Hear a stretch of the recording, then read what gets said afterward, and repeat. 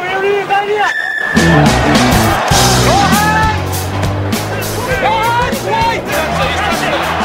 thought he was all right. Giving back in that spot.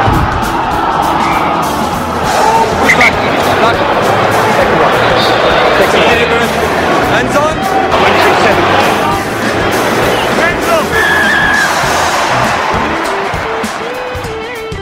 G'day and welcome to another Green and Gold Rugby podcast with Matt Rowley, sponsored by strike.com.au. Grab a cradle to hold your phone in the car from Strike. And by the way, if you go there, buy something, use Green and Gold Rugby as your code and you'll get 10% off. Anyway, joining me, these guys aren't discounted, they're full value. I've got Scott Allen. Mate, how are you? Mate, I'm good. I'm overpriced, actually. I wouldn't say that. Well, this next guy's pretty cheap. Steve Timms, how are you? Sup? I'm good. Yeah. Oh, it's been a bit tough, hasn't it? A bit of the hangover, the post-Lions hangover, I feel, the last week. Yeah, I kind of felt that, watching the games on the weekend. It's like, meh. Well, the other thing is that happened, and I guess this was, maybe you guys didn't feel it as Red supporters. I'm putting you in that as well, Timms. You try and pretend you're not, but you are. Was losing yet another one, right? Another close game. And I'm afraid, the Lions, okay, it wasn't close by the end, but, 2-1. The cricket, I mean, how amazing was that? I know this is a rugby podcast, but, red-blooded Aussie male or red-blooded Aussie anyone couldn't have helped but been carried away by what happened in that test match. It was a cracker, wasn't it? Was a good game. The bits I saw, young Ashton did a good job. Ashton Agar. But did you see the interesting... I saw some comments today that I think the last 11 times we've lost by a close one, which is 14 runs and less, we've lost all of them. We haven't won a single close test in the last 11 close ones. It's not good, is it? No, so it's a bit like the rugby. Yeah. Well, anyway, we've got rid of the overseas coaches, so maybe something will change. But I suspect that those 11 tests probably stretch back quite a way. But it was great to see some good young talent and some, kind of a different approach, both from coach and from players. Hopefully we'll see a bit of that in the Wallaby camp as well. So anyway, seeing all those, I couldn't take, yet another loss. And then it was, the Reds Tars on the weekend. And just, another one. I guess we'll come on to that. I guess we need to talk about it at some stage. But look, let's stop mucking around. We've got a great guest, so let's get him on. Yeah, right there.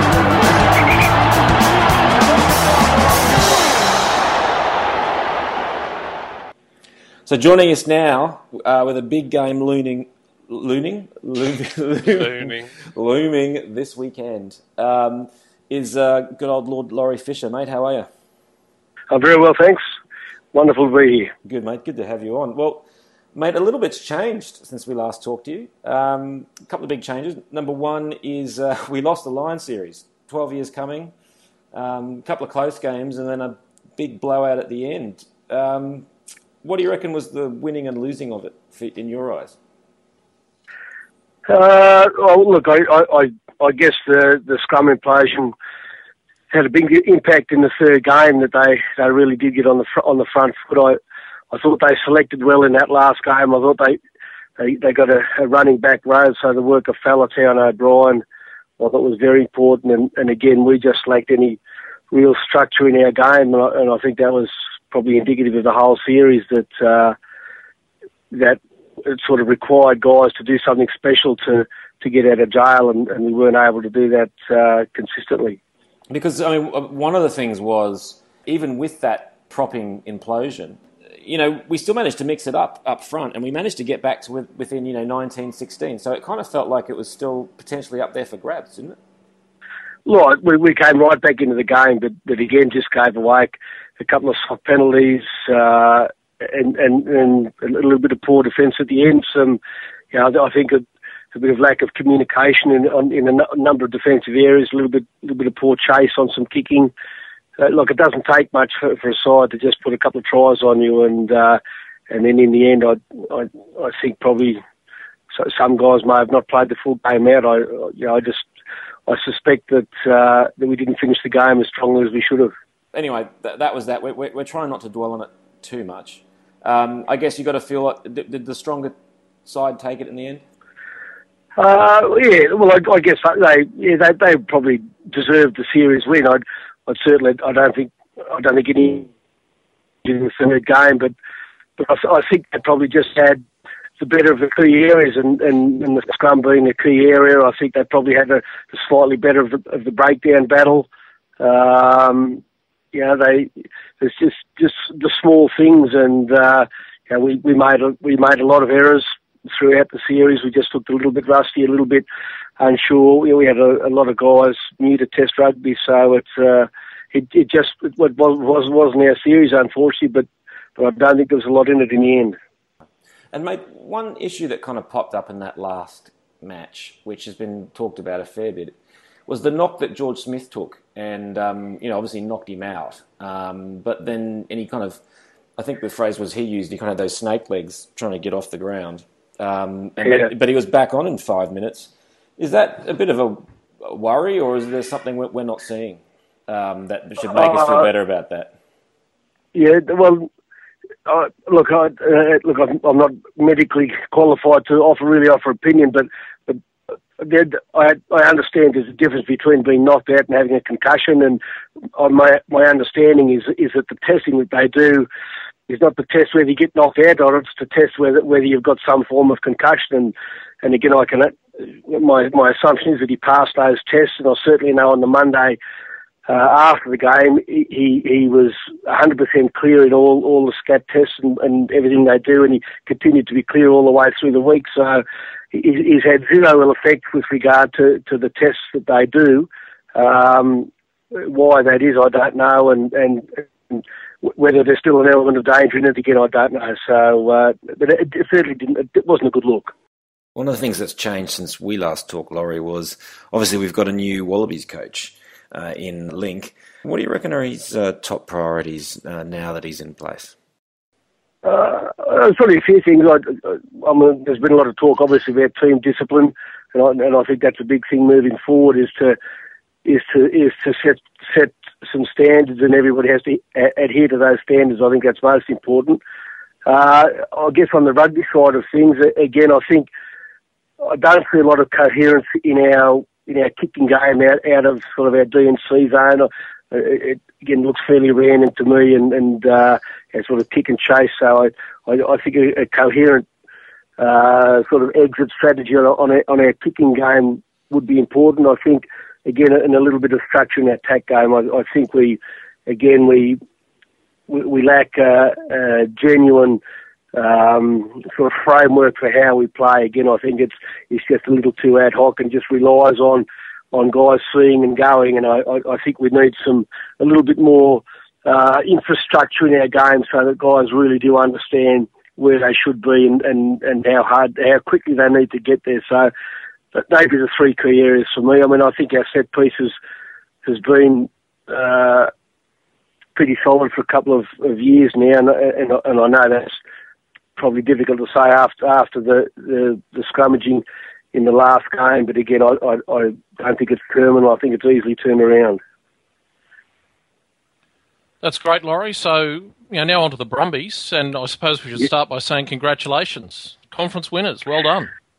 Yeah, look, I think it's a fair achievement by us, and it was disappointing to do it on the back of Saturday night's performance, obviously. But I think you need to reflect on the 16-game season so far and where we've come from in two seasons and we've played. So we're certainly reasonably pleased with where we are, but we've put ourselves in a position to push further now, and that's what we need to do. And just on the game against the Force, I mean, from looking from the outside, it appeared that not just the Brumbies, but I thought the Waratahs and Reds as well were just struggling to get back into it after that break. Did you find that very disruptive? Yeah, very much so. Those guys have been away for 6 weeks now, and they've had a number of guys have had a very, very arduous 6-week period, 3 big games, a demoralising loss in the end. And then to just come back and try and acquaint yourself with the specific, and then to produce the energy that's required travelling to Perth, and it was beyond us, unfortunately. I thought our preparation during the week was okay, albeit a number of guys were on very, very light training duty. So I think 6 weeks out of it is a massive disruption, and it certainly showed on Saturday. Yeah, and look, those tries just before half-time and just after half-time really set you back. Were they the key to the match, or did you... Well, I think the key to the match was, I mean, they certainly hurt us, but I think at 21-15 with, I don't know, 12 or 14 to go, that we still had ample opportunity to win the game and weren't good enough. But certainly I think the soft try off the scrum straight after half-time, early in the second half, was a real nail for us. That it was poor defence by us. That we understood that Cummins would be running off 9 off scrum and line out consistently during the game. We prepared for it, and then they got got a little bit of pressure on the scrum. We got our 7 held, didn't get our 9 back around quick enough, and didn't make a good decision to jam early enough. So all those things combined to provide a very good try and a big lead for the Force there. And in the end, we couldn't make it back. So that was disappointing for us. Yeah. And so this week into the finals with the Cheetahs coming to you, do you, I mean, the guys must be thinking about what if we'd won that game, we would have been in the top 2. As coaches, do you address that, or is it just something that's not worth talking about, the missed opportunity? Oh, no, you have to move on. You can't talk about it. The only opportunity we've got now is to win on Sunday. So, I'm sure it dwells in people's minds somewhere, and but it's not a matter of discussion. You've really got to move on, and we've done that, and we're in the midst of preparing for the game on Sunday. So, we were disappointed. That in the end it was an opportunity loss for us, but that's life and that's rugby. You move on to the next opportunity. And the Cheetahs' recent form has been a bit patchy. What do you make of them coming into the game? Yeah, well, look, they struggled against the Stormers off the back of their 3 weeks off. But then I thought, they probably started a little slowly against the Blues, but finished very strongly. They're a challenging side to play because they've got so much variation in what they do, and they do challenge you every. Like, they've got big, strong forwards. They're typically abrasive South African team in the forwards, and then they've got the skill of guys like Willie LaRue and the Pretorius or a Van Zale at halfback. So they really do offer an enormous amount of challenges. And when you try and pinpoint a few areas, you really can't. So it's sort of a day to make sure that you've got all your basics in place, particularly defensively, and then you've just got to read what's in front of you and try and react and respond accordingly. Now, Laurie, we had a guy, a South African, Sid Barrett is his his handle that he goes by. He wrote something for us during the week, and it was quite interesting. And he said that he thought the Reds looked the Cheetahs looked a lot like the Reds at the breakdown with their spoiling tactics. Does any of that ring true to you? Well, certainly Heinrich Brousseau is one of the world's best. He's an absolute champion in terms of contesting opposition ball, enormously hard to shift. He's been very, very good for a number of years, so he's a big challenge. I know that Everson at 12 has got some good stats on being hard on opposition ball. So they'll put some big bodies through. They've got some good sevens players in the back row with Labuschagne and Van der Walt and some of the big boys up front. Don't mind trying to put their bodies past the ball. So, if you give them a sniff, they can rock you off your ball. I mean, it's up to us to get in early and get shoulders down and deny that contest and try and get a bit of tempo on our game. Well, speaking of the contest and the way they'll go about it, does the naming of the referee Glenn Jackson do anything to the preparation for you or for them? Do you think? It really doesn't change anything that we would do. I think Glenn's. He's new. inexperienced at this level, but he's quite a competent referee. People seem to think he struggles a little bit at scrum interpretation. Yep. But he's more than competent in game. So we've had him twice this year. We had him against the Reds up in Brisbane. We had him against the Stormers. And like any game, that there's things you agree with and there's things that you disagree with, and that was certainly the case in those two games. But I think he's a fair referee. He's a fit referee. He's a decisive referee, and he's a consistent referee. And if he exhibits all those traits on Sunday, then both sides will get a fair crack. I mean, I've got a perception. I don't know if how correct it is, though, that there's a bit of a tradition of some Kiwi referees who will let a fair bit roll at the breakdown. Would you say that does he kind of fit that mould? That he'll kind of let a fair bit go on there. I think he likes the players to provide the solutions, no doubt, and I think he's happy to contest. And again, that's only fair that you have to reward. You need to reward quality, and if either the attacking or the defensive side is down in quality, then the other side needs to be rewarded. So you need to allow good contest. You don't like to see a game where particularly tackle contest is blown out, and we struggled a little bit with referee interpretation this year. We're the most penalised team in the competition, and I tell you what, I look at a lot of those, and I say, well, they're toss of the coin decisions. So I guess you're hoping for a few toss of the coin decisions to go your way this weekend. And Laurie, just looking at the stats between the two teams, I mean, there's not a lot between you, both in attack and defence. One area that they look a little bit weak in is their defensive line-out.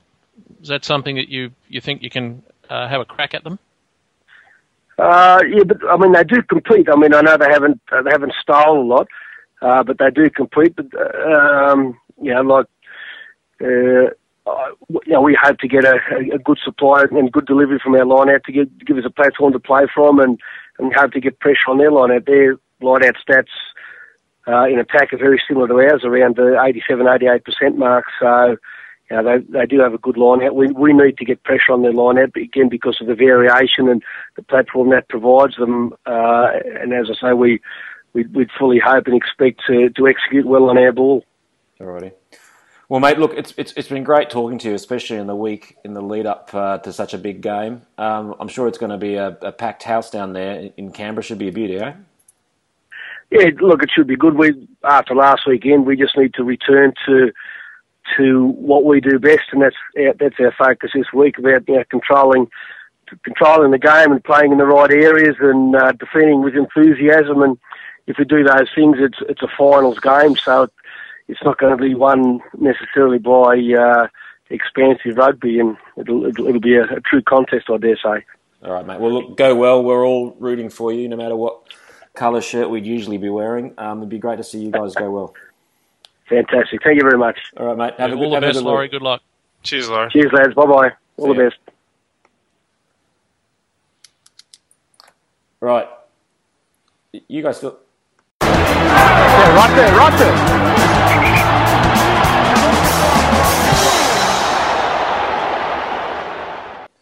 Always good to talk to Lord Laurie. Always happy to offer up his honest opinion. But look, why don't we just go straight into the Force Brumbies last weekend? I think it was a bit of a shock for everyone, wasn't it? What happened there? I mean, I'm a little hazy. I was 4 hours into the pub by the time that game came on.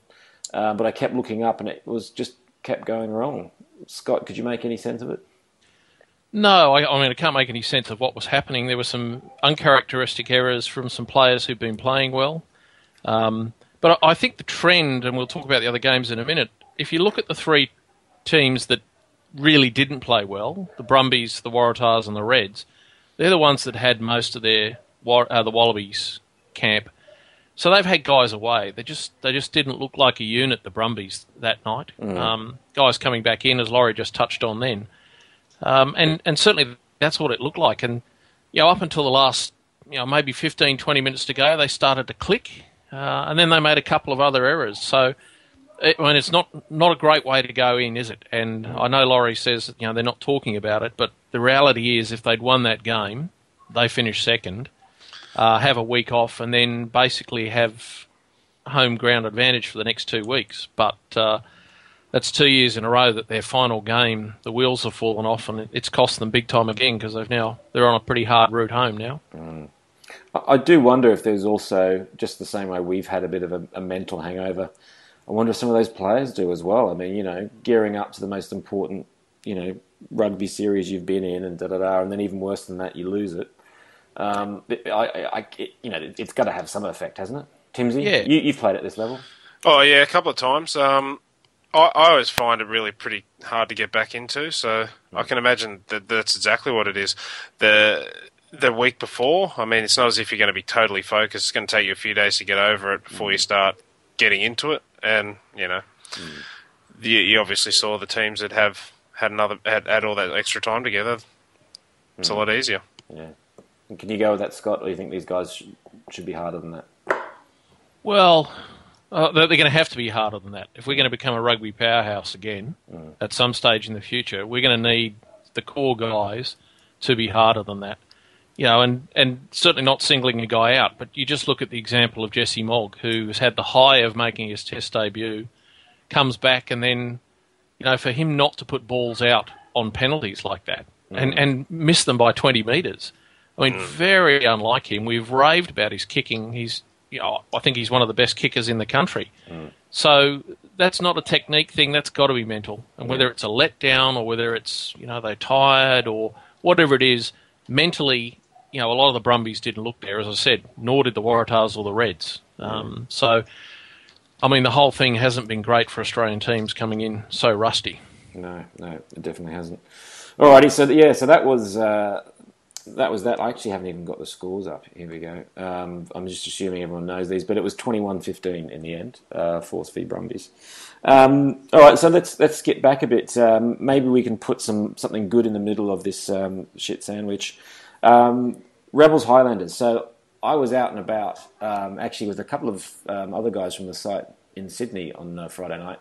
And I think we walked out of a bar and just managed to catch the score. It was around about half time, I think, in that game, and it was 30-something to 7. And we just thought, oh, well, there you go. Rebels have been completely blown off the park.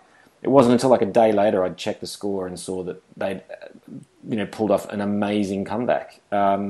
It was just, a classic game of two halves, this one, wasn't it? Did you guys both see this? Timsy, did you see it?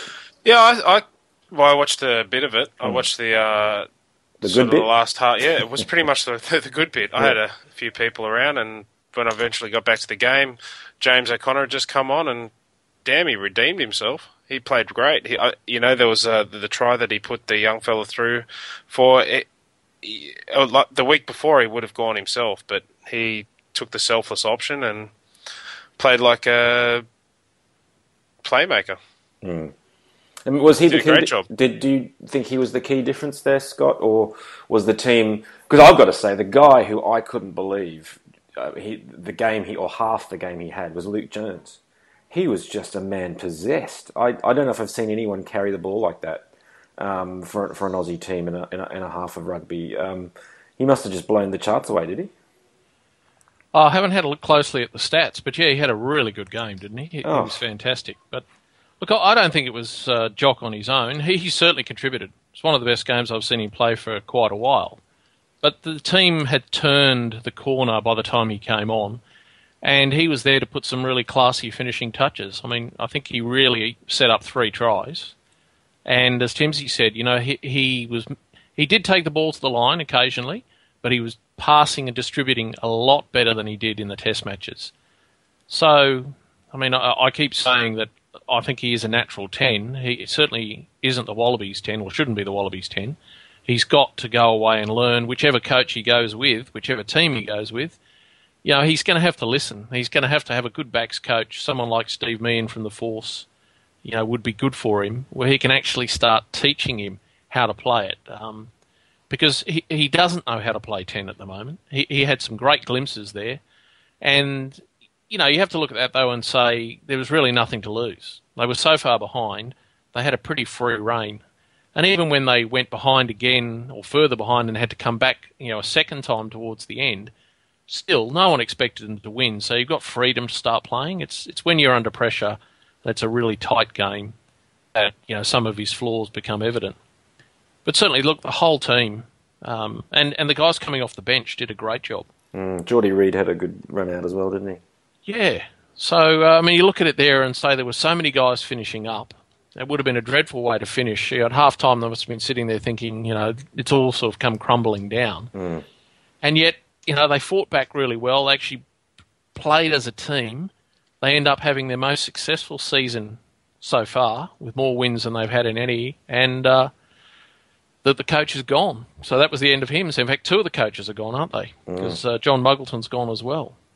Yeah, he's off to no fixed abode at the moment, isn't he? I haven't heard anything about where he's going. So good timing, eh? To maybe link up with somebody he's worked with in the past. So that's Rebels. Like you say, it was pretty poignant for a lot of those guys moving on. Gareth Dell fittingly had a great last game. What a servant he's been to that team since the very beginning. I remember him being on this podcast, I think, in that first season. Yep. And was always a great guy. He's officially Gagazone once he made an appearance. Yep. Yet another stamp. So had a great game. Hopefully, I think I've kind of got an article brewing in me somewhere, which is I think the Rebels are a bit of a measure for Aussie rugby, and the fact that they've kind of managed to galvanise a bit this year. I mean, everyone looks at the top teams like the Reds and the Brumbies and maybe even the Tars managing to not be quite such the mess they were last year. But I kind of think the Rebels are maybe even more of a bellwether, being that last team in. They talk about, it's the kind of the member of the herd that's, last that kind of sets the pace. And I wonder if they do that also for Aussie rugby. So to see them kind of galvanising like that, I think is a really, really positive thing, especially when it's in the team rather than around sort of the stars that we're used to maybe, or they're used to pinning their fortunes on. So a fantastic way for them to finish, not for the Highlanders. Oh my God.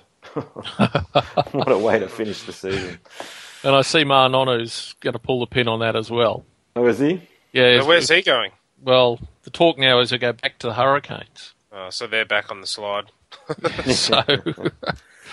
But for a team that had that many, decent players and the big signings they got, the Highlanders were just an absolute flop this year, weren't they? Oh, yeah, they were. But, one of the things, I was just trying to remember, what is it that's changed about the Highlanders? And by my memory, you really saw it in the second half as, or maybe I've got this wrong, but in my memory, up until last year, the Highlanders used to absolutely belt the breakdown. I mean, they used to flood, and I think we used to have stats on how many men they used to commit to breakdowns. And by memory, it was much higher than anyone else. But they were willing to contest that. And they used to force a lot of turnovers that way and used to use a lot of turnover ball. And as I watched them against the Rebels, they had the most passive line of defence that you'd ever seen. And which really helped the Rebels. They just kept taking the ball to the line with their forward charges and short offloads. Whereas, in my memory, a year ago, the Highlanders would have had you still wrestling at the ruck. Have you seen that change, Scott, or am I dreaming this up? No, I think you're right there. I think in Southern rugby, Southern New Zealand rugby, they have a saying, the Southern man's tougher than the Northern man. So it's always been forward-orientated play, really hard at the breakdown, really hard in contact. They look like what they've tried to do is open up a little bit and play a wider sort of game and cover some of the width in their defence, and they've got away from their knitting, basically. And, whether there's a way back to go back to how they were or to get some sort of blend, just right from the start this year, it didn't function with them. Look, it was similar for the Rebels. The Rebels had a pretty poor first half of the season, and then after the big blow-up in South Africa where they got belted both on the bus and on the field, they then, they galvanised. It was amazing how they came back together, and you've got to say that really that was without Jock and Kirtley. They galvanised best. And it's no wonder that they haven't offered either of them a contract or, Kirtley told them he wasn't staying, whatever the story is there. And they've got some really good young players and they've signed some good guys. I bet that they ruing missing out on Bernard Foley.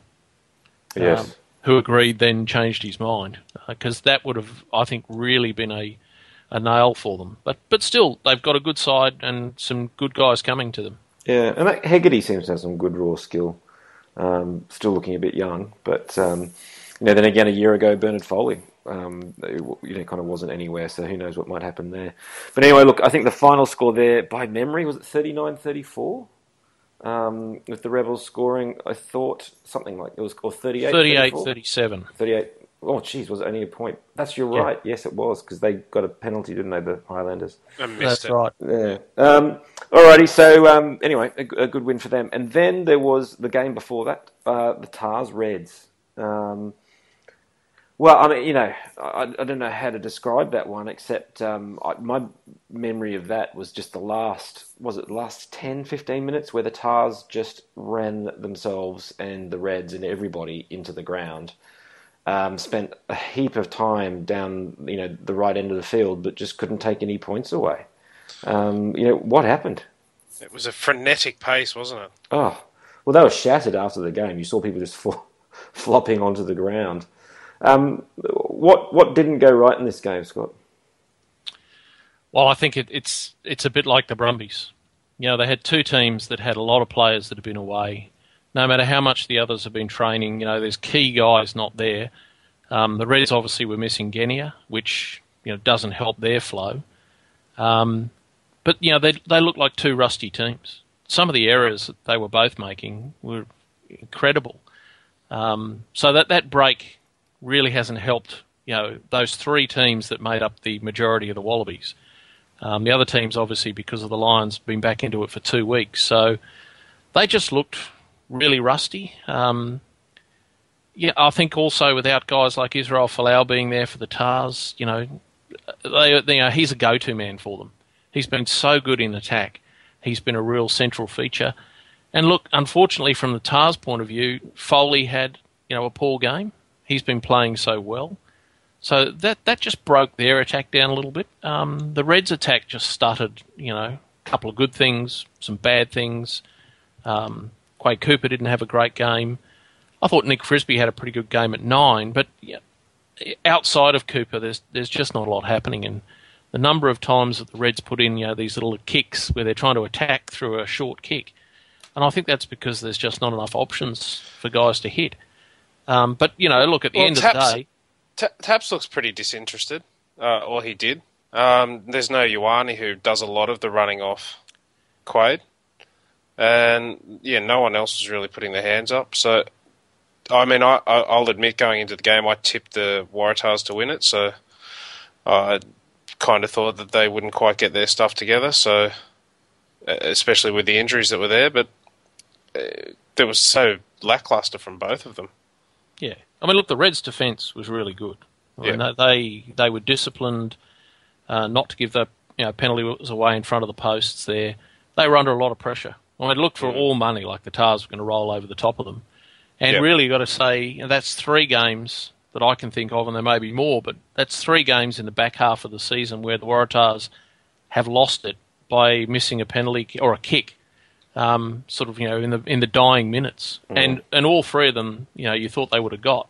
Well, it worked for them at the beginning of the season. I remember wins over like the Chiefs and the Blues at home. They were doing this with kicks on the death, but it's just gone. And I mean, Berrick Barnes, who'd been the hero in those couple of matches, can't take a trick. I mean, by my count, he kind of lost that game 3 times over.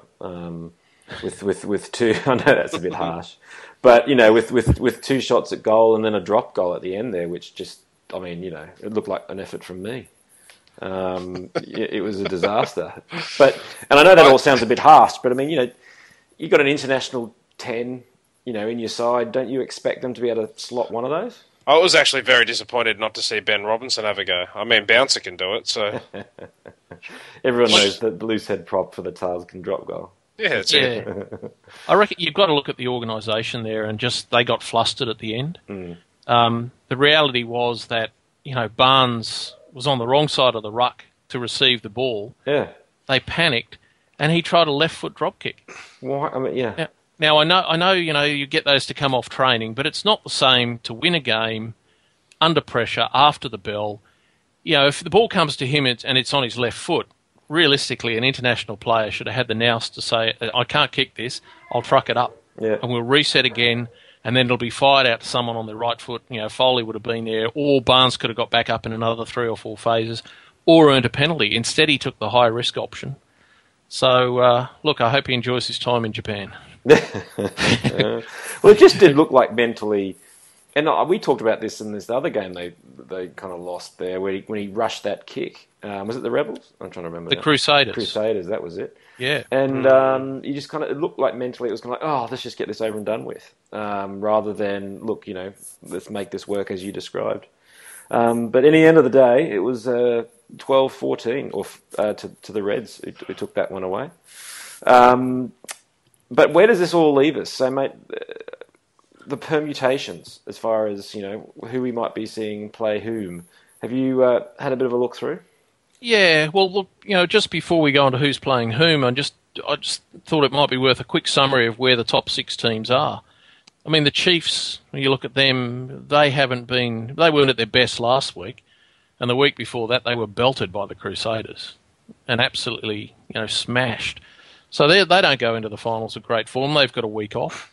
The Bulls, well, they were whacked by the Stormers last week, so they get a week off, but they haven't finished the season off very well either. Brumbies, well, realistically, as we've said, they missed an opportunity and they stumbled at the last hurdle 2 years in a row. That's got to leave some mental questions for some of the younger guys there. So, they haven't gone in great form.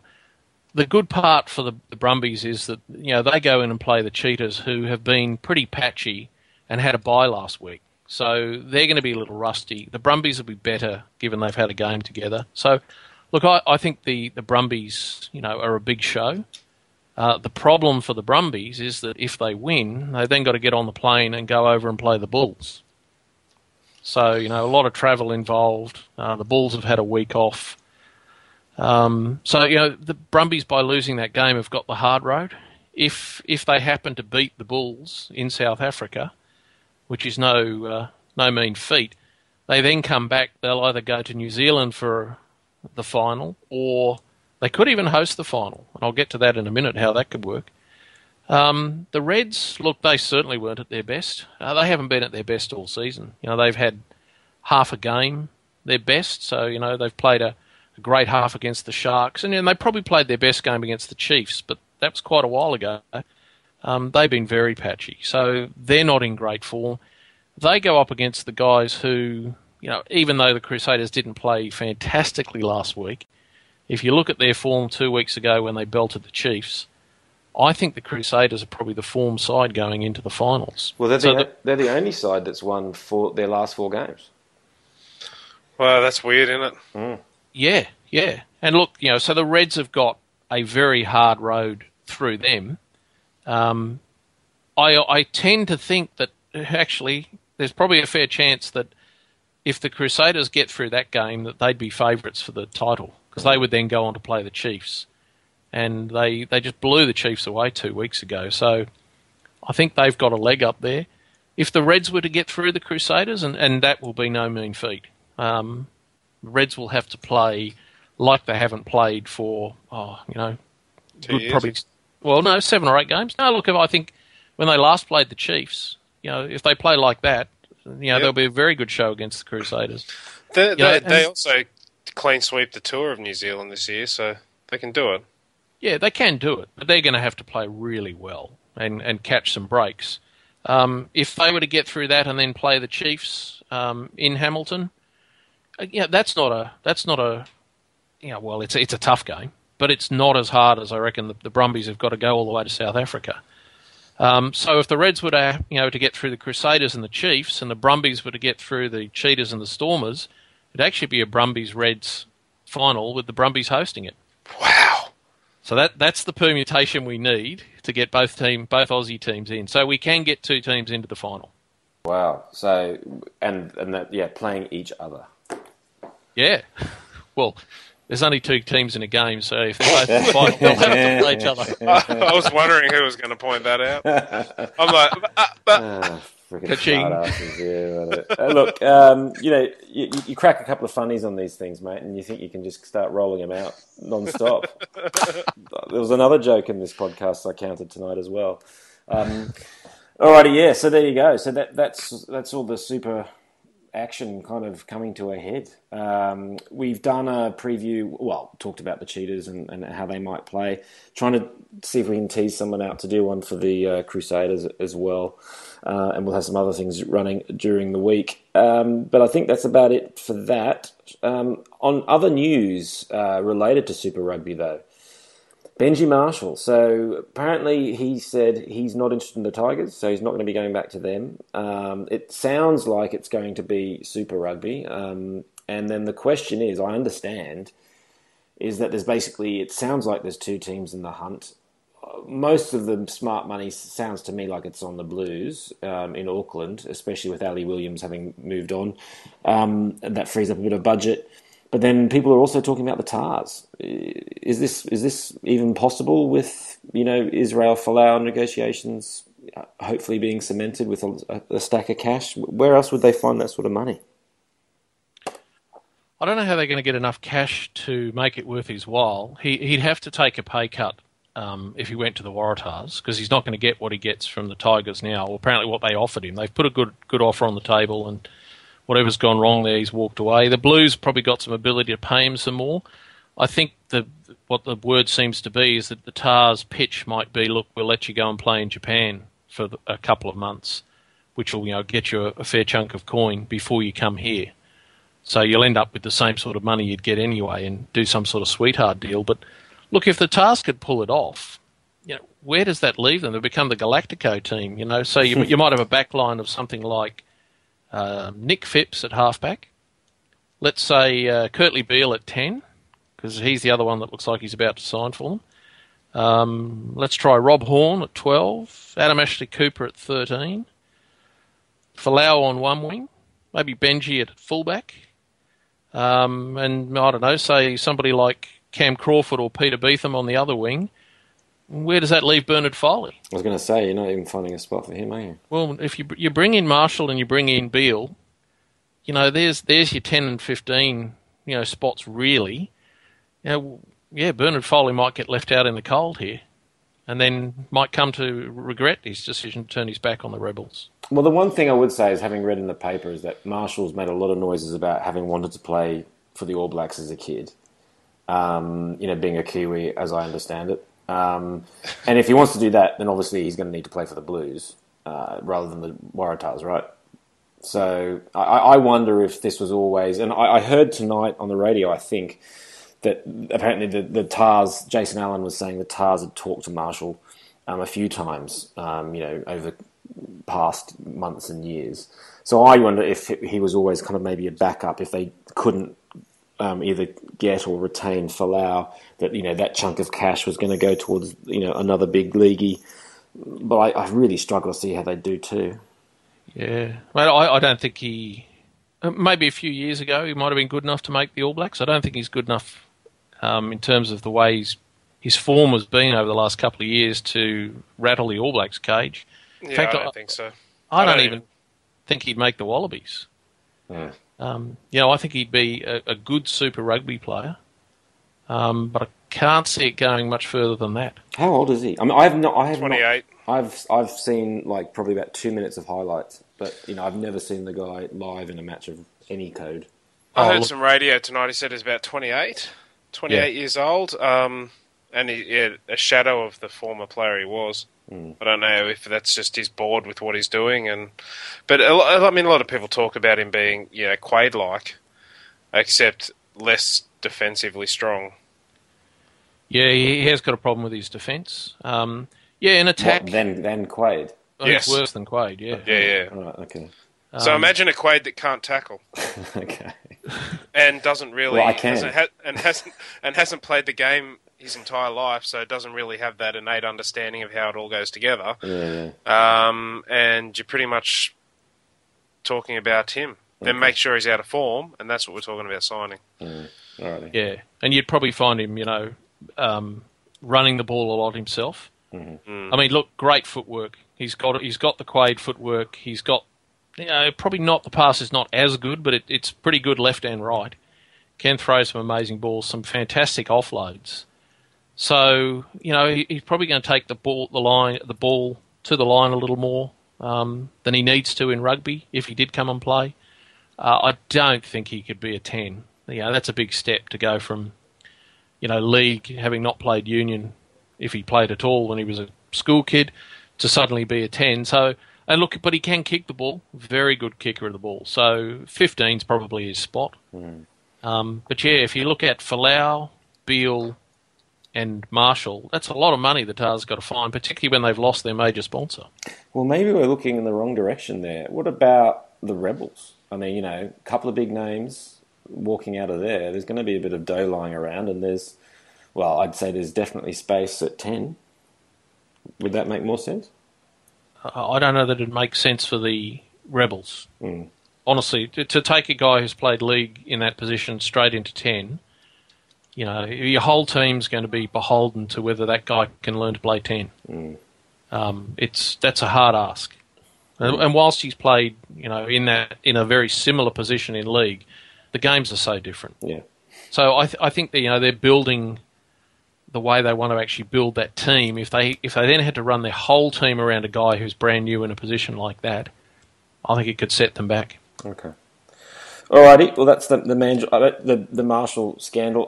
There is a guy on Twitter, John Cooper, who was asking us to get a bit of a No Way Benji campaign going. I must admit, I just didn't feel strongly enough about it to kind of amplify it one way or another. He's not sounding like the Get that maybe he would have been a few years back. Okay, other bits of news. Scott, I think you've got something that was around the National Academy, right?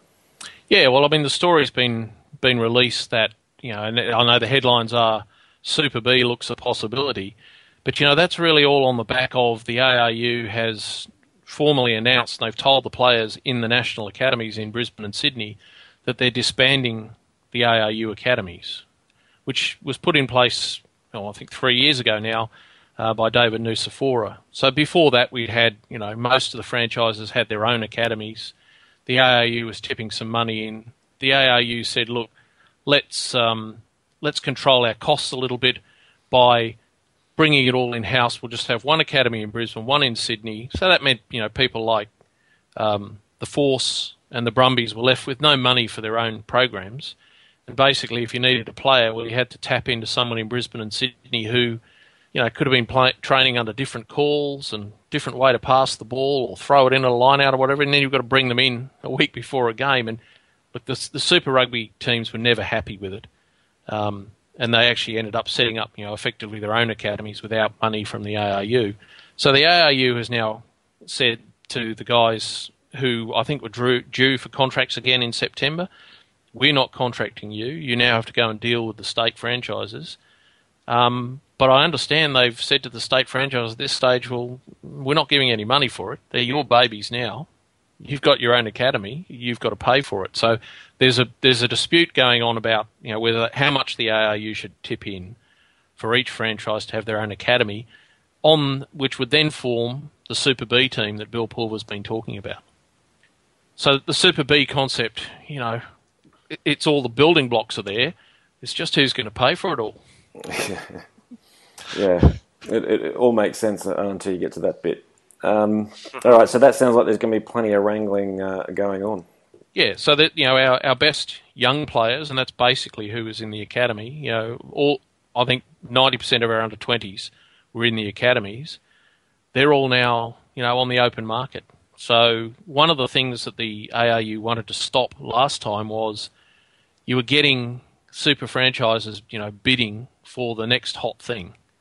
And they'd start saying, look, we'll give you, 25,000. Well, no, we'll give you 30,000 and then a car if you come and live in Sydney, or we'll give you this much if you come to Perth. And of course, the costs kept going up and placing pressures on. So basically, they said, look, we'll take all the competition out of the market. We're the only employer, the ARU that is, and they were earning guys between $3,000 and $15,000 a year. So we're back into a free market situation. But, effectively that means there are about 70 to 80 of our best young players on the market, and the franchises will now have to be scrambling to sign up the best and get their mix right, and they're going to have to start doing that even without knowing whether they're getting any money from the AAU, because if you sit back and wait for the money to be sorted out, the top talent could be signed by whoever, the Reds, the Tars, so it's going to be an interesting contracting period over the next 2 months, I'd reckon. Jeez, that sounds like that's a right headache. Alrighty, so, I think that's about it for this week. Just a reminder of the games on the weekend. Crusaders hosting the Reds, and that's going to be a 5:30 kickoff our time on Saturday. And then Sunday is the Brumbies hosting the Cheetahs, and that's a 4:10 kickoff Canberran time, I understand. Anyway, 2 big games this weekend. Be fascinating to see how that works out. And I should say we've got a big guest lined up for next week as well, just to tease that a little bit. You mean physically large, or? Yeah, intimidating is the word I use. Do you want to check who it is? No, it's all right. I've got a pretty good idea. It's burnt in my mind Okay. who that person would be. But yeah, so anyway, yeah, good one for next week. Look forward to that. Good to have you guys on. Thanks very much. Timsy, how's life, mate? Is everything all right with you?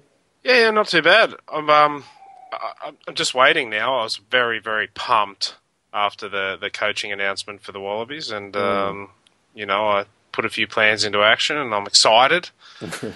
But now I've just got to wait. Yeah, I think the next bit there is going to be when we, the coaching team. Yeah, I think that'll be the next thing we can get excited about. Yeah. For now, there's not a lot to go on, is there?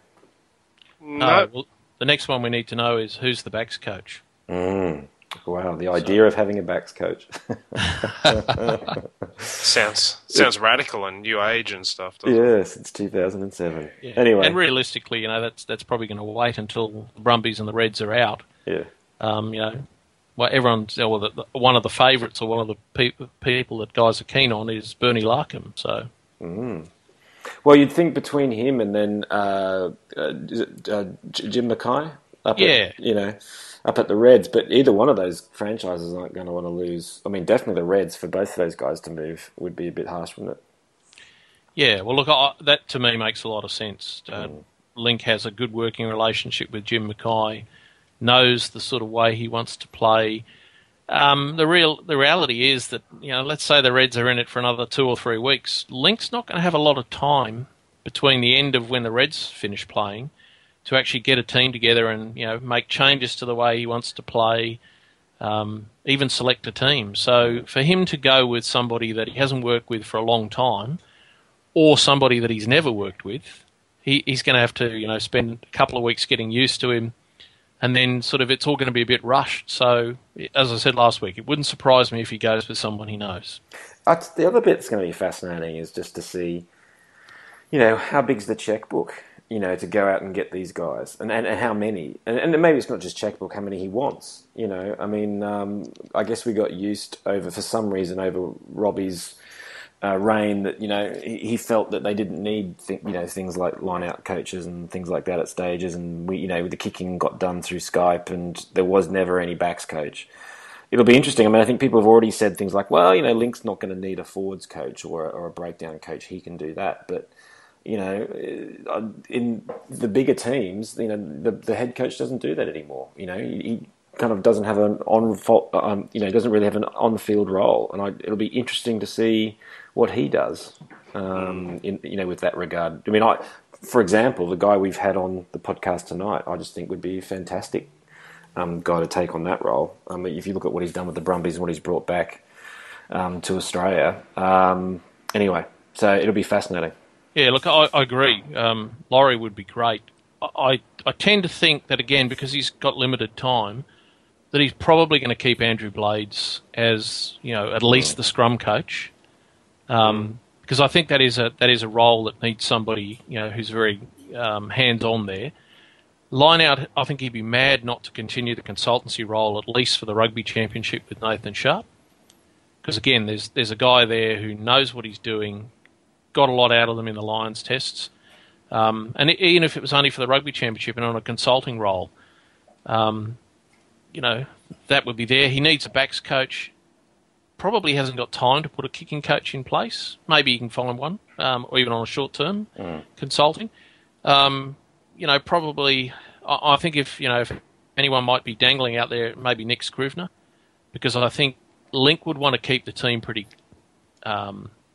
small, because he's not going to have a lot of time. He's not going to want everybody doing a bit. I think he's going to be pretty hands-on in the first period, so during the Rugby Championship, and then he might expand out, to have somebody focusing on the breakdown later on in the year.